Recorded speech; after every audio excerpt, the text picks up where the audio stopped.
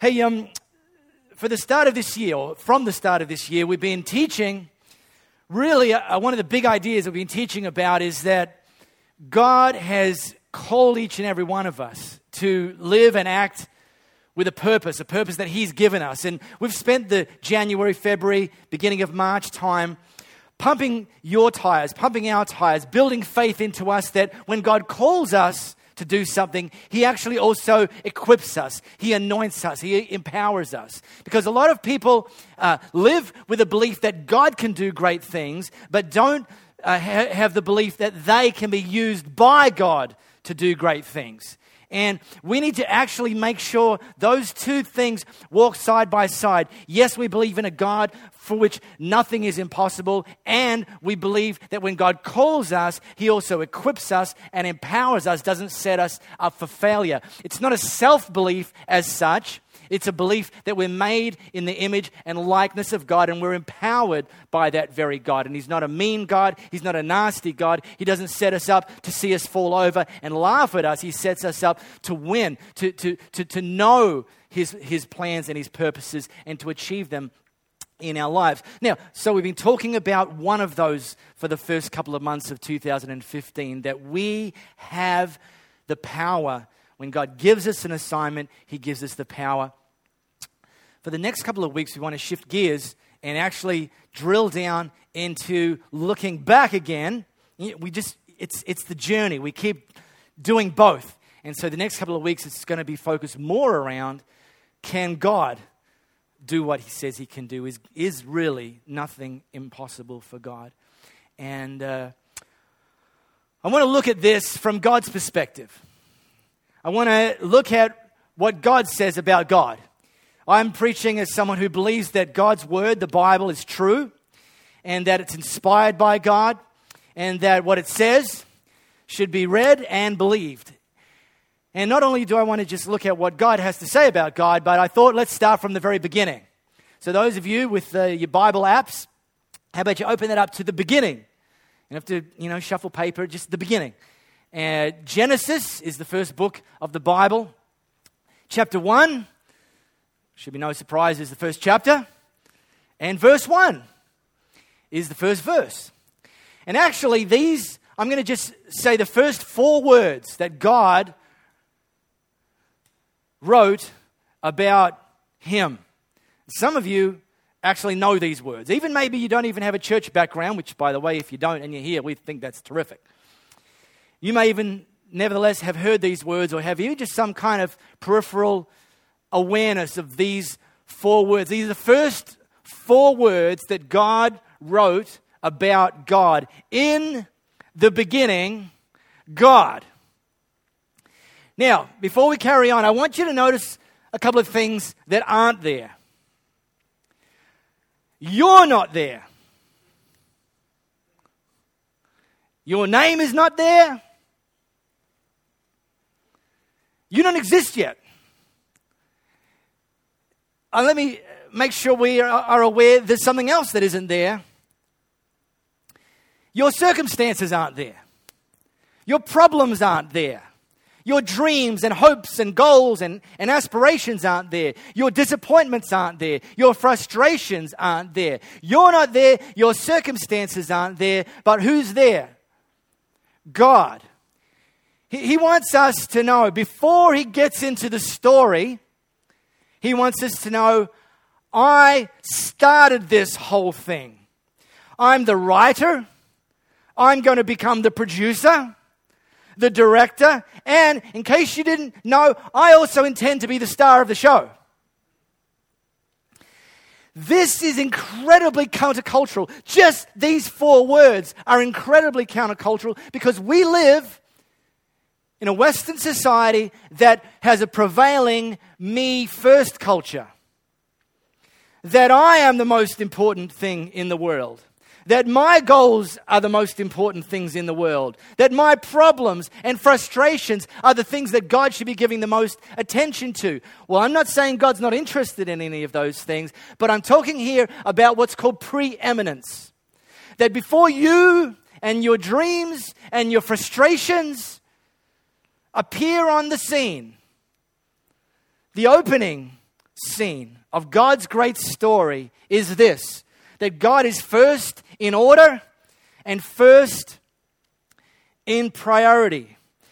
And what I want to teach about today is that in every aspect of life, everything, this is a big statement I'm about to make, so listen carefully, everything will change if and when you consider the source. Now, this is the first 4 words. This is like you've sat down, you've got your choc bomb, you've got your popcorn, and boom, opening scene, thunders out. In the beginning, God created the heavens and the earth. Wow, wow. Now, I don't know how he did it. I wasn't there. Scientists have some ideas. They think maybe the Big Bang Theory was it. And no, it's more than a TV show. That could have been how God did it. Maybe it was how God did it. Some kind of smart Bible dudes argue about how long it took God. Did it take God 7 days, like literally, like a week? It's a lot of work to cram into a week, and pretty impressive if it did. Or does a day mean an era? You know, like a day means 1,000,000 years. Look, again, I don't know. I wasn't there. But I'm not sure that's the most important point of the story when it comes to what God did next. I'm not saying it's unimportant. When you get to meet him, you can ask him, now God, how did, let me in on the secret here. He tells you, it's not like you're going to do it. Like Samsung and just copy it. But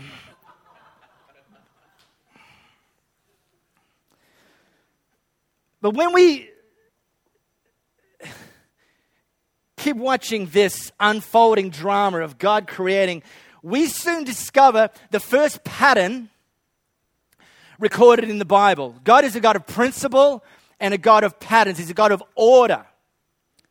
It's not to say he's always predictable. He likes to surprise us sometimes. If we think we knew everything about him, how he was going to do things, we wouldn't need him. But here's the thing. We discover the first pattern. Let me give you an example. Fast forward from verse 1 to verse 11, and we read this. Then God said, let the land produce vegetation, seed-bearing plants, and trees on the land that bear fruit with seed in it, according to their various kinds. So God was obviously Italian, because the first thing he did was establish a veggie garden.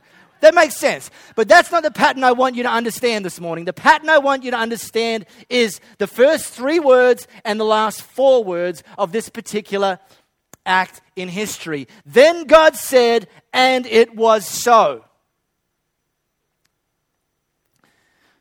Verse 20, and God said, let the water teem with living creatures, and let birds fly above the earth across the vault of the sky. So God created the great creatures of the sea and every living thing. Verse 26, then God said, let us make mankind in our image, in our likeness, so that they may rule over the fish in the sea and the birds of the sky, over the livestock and all the wild animals, over all the creatures that move along the ground. So God created mankind in his own image. In the beginning, God created the heavens and the earth, and then we start to get some detail. But the pattern that we'll see in every single one of those examples, and I kind of fast forwarded over a few as well, we see a pattern. And God said, so it was. He wants us to know that he don't need anyone's permission to act. He doesn't need anyone's authority to get stuff done. He don't need to fill out a job request. He didn't need to put in a CV. And God said, so it was. He didn't need your help. He don't need your permission, because he is the ultimate authority. And not only is he the ultimate authority, he's actually the source. He's the one that gets it done. I'm going to say it again, everything in your life will change if you first learn to consider the source. See,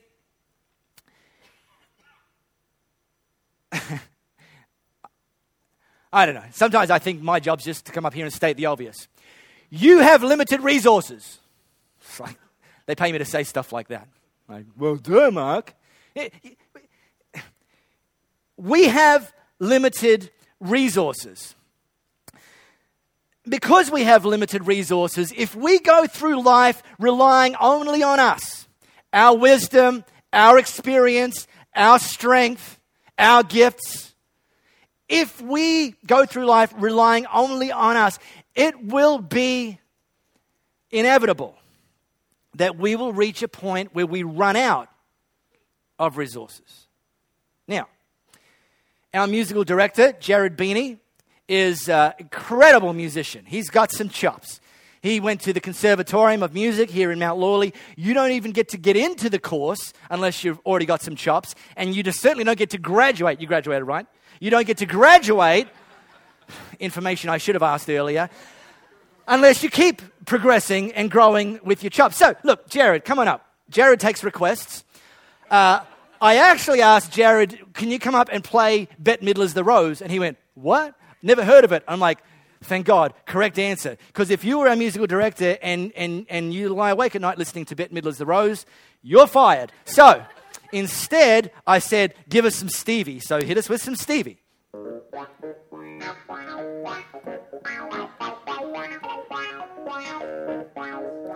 Okay, just stop a sec. Now, I offered to do that this morning as well, by the way.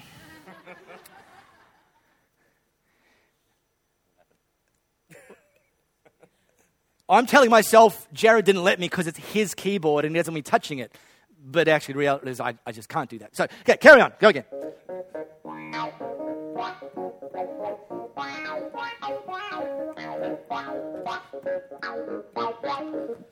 Now, all right, you can stop. Just, see, now, like Jared, he's good. I mean, he's good, right? Like Stevie Wonder. I mean, you know, like, give it up. Yeah.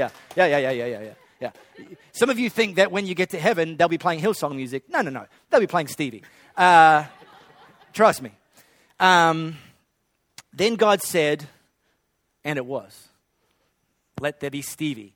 And see, you might think that Jared's the source. Now, I mean, he's good, and he can do that. I can't. Fair enough. You might think product placement. Jared works for Casio. Shameless product placement. Really, there should be cutting me some checks when I preach about this stuff too, by the way. That Casio's the source. They make a keyboard that can actually put that stuff out, right? So is Jared the source or is Casio the source? I'm going to tell you this. No. Because, do it again. Yeah, see, now I could do that.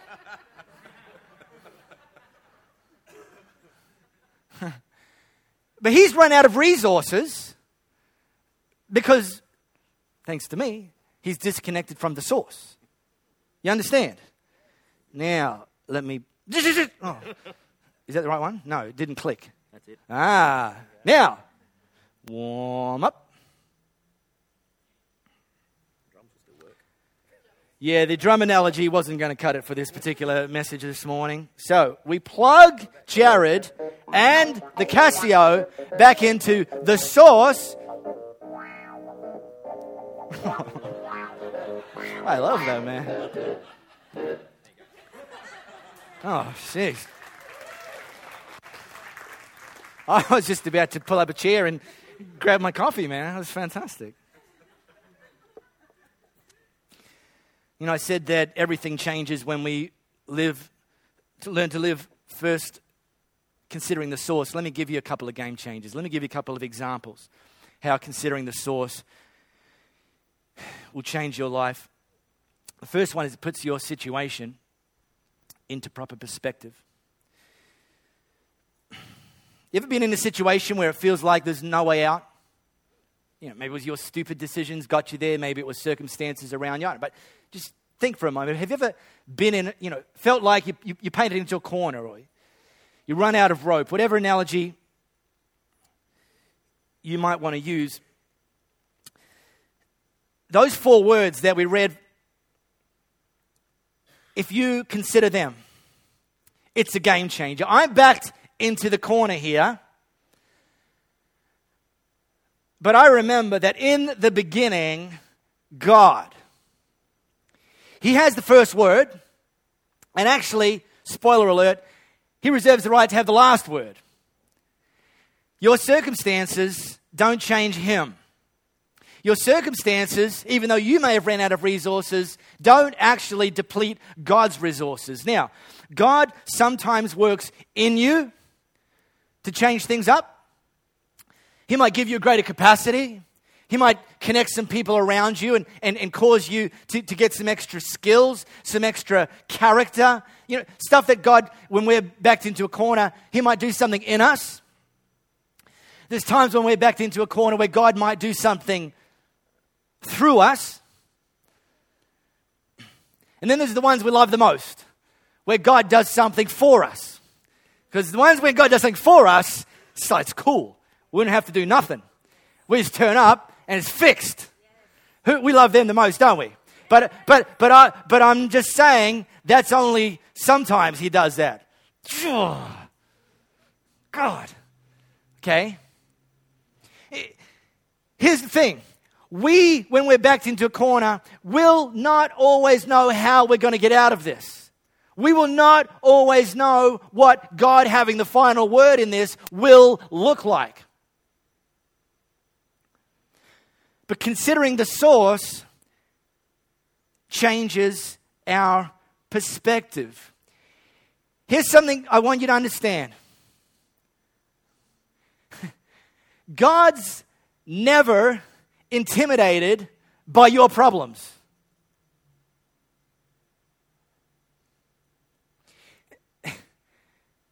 When we're backed into a corner and we think that there's no way out, God's not stumped. He's not thinking, if only I could figure a way out of this. If only I knew everything. Boy, if only I was God. Wait a minute.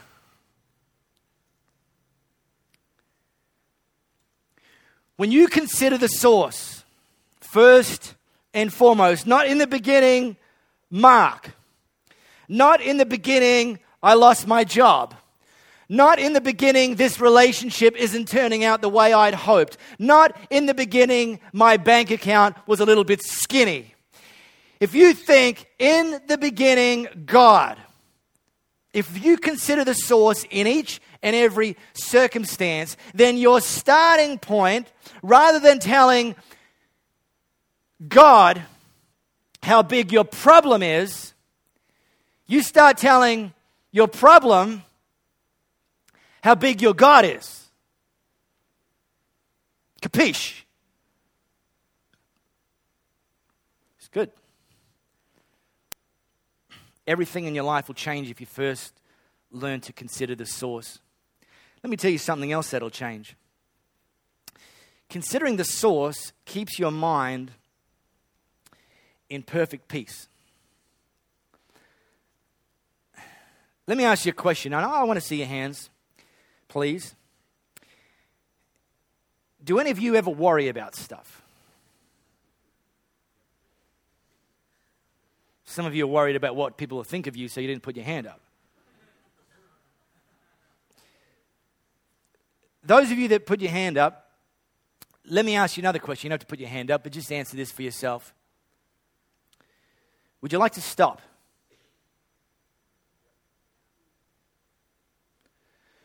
Would you like worry to be something you used to do?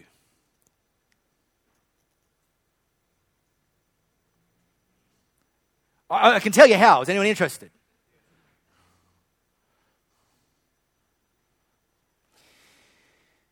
You know there's actually a promise that God spoke to us where He promises that He will keep our minds in perfect peace. not visit there occasionally, not drive through and get a side order of perfect peace. Would you like perfect peace with that? Ah, yeah. Upsize me, baby. There's actually a promise that God makes to us, a declaration that He promises that He will keep our minds in perfect peace. I'm not judging you this morning, but is that your experience? Is that your reality? Are you someone that you can say right now in your life, you know what, I don't actually even worry? Now, there are people like that. They exist. Some of you, before that put your hand up for worry, are like, Buddhist. They do. And you can be one of them. And here's how Jesus said that happens. If you decide for God, living a life of God worship,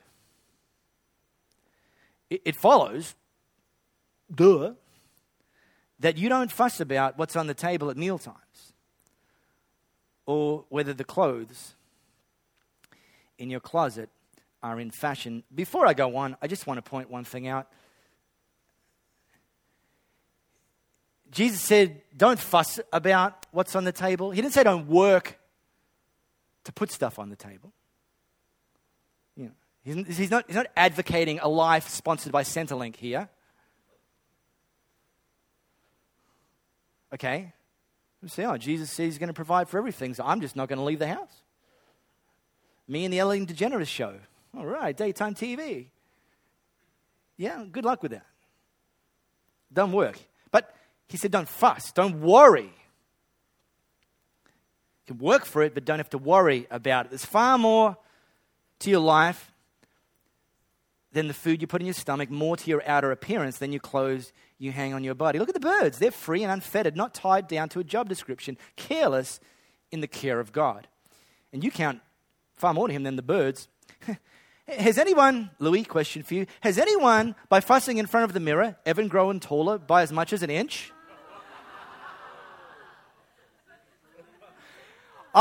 Before I started preaching this morning, I actually had somebody ask me, are you going to crack a Louis joke this morning?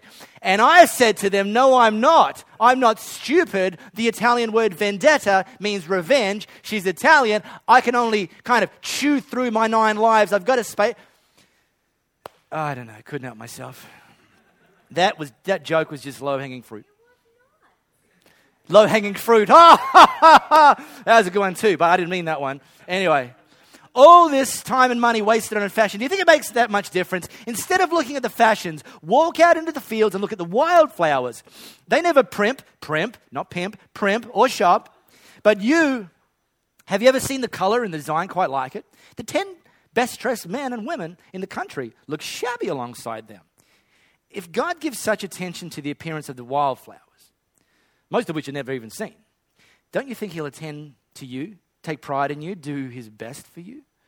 Look, what I'm trying to do here is to get you to relax. Don't be so preoccupied with getting so you can respond to God's giving. Let me just push pause on it. I shared this with our team leaders. I've shared this thought with a few of you before, so it's not necessarily a new thing, although sometimes we need to be reminded of this. Of course, if you're new, this might be a new thought. Let me just read that a little bit again. Don't be so preoccupied with getting, so you can respond to God's giving.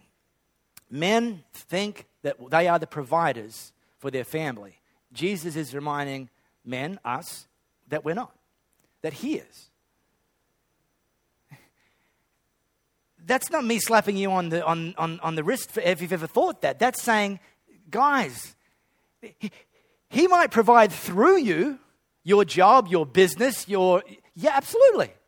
But it's God that's the provider. So even when things at work aren't going so well, even when that business is going through a little bit of a downturn, keep working, but stop worrying. If it was a country song, it would be titled, Work, but Don't Worry, because worry Don't work. Jared, that was your cue. I know, Casio's a program not to play country music. Thank God. We got both types here, son. Country and Western.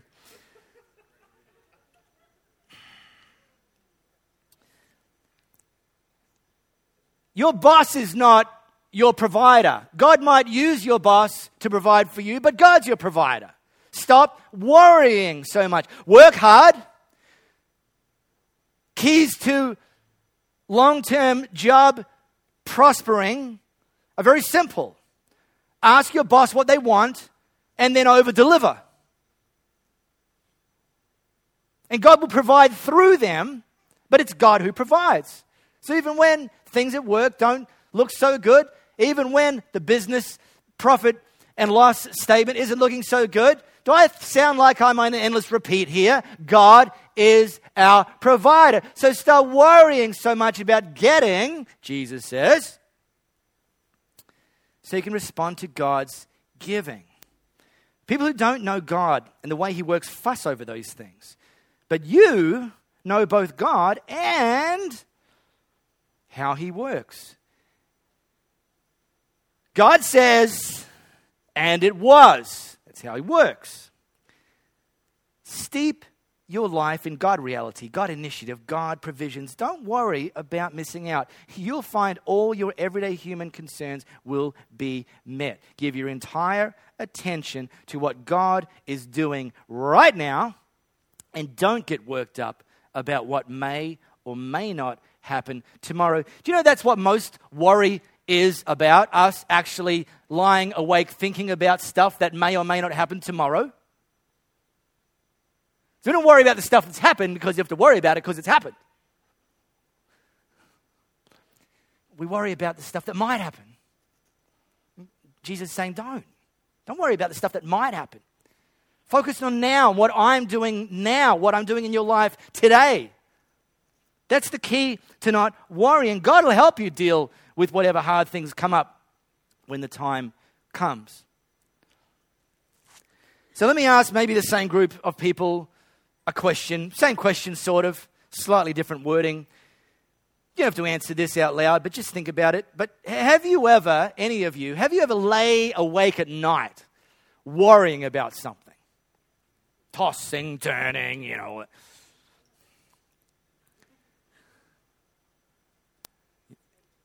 You, dust.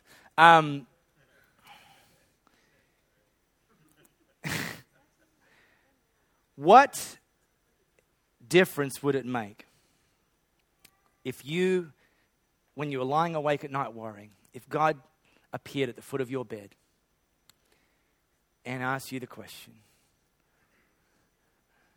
what are you doing worrying about stuff that I've already worked out? Would that be cool? Would you stop worrying at that moment? Or would you say, God, excuse me, I'm trying to worry at the moment. You're proving quite the distraction. And how'd you get in here in the first place?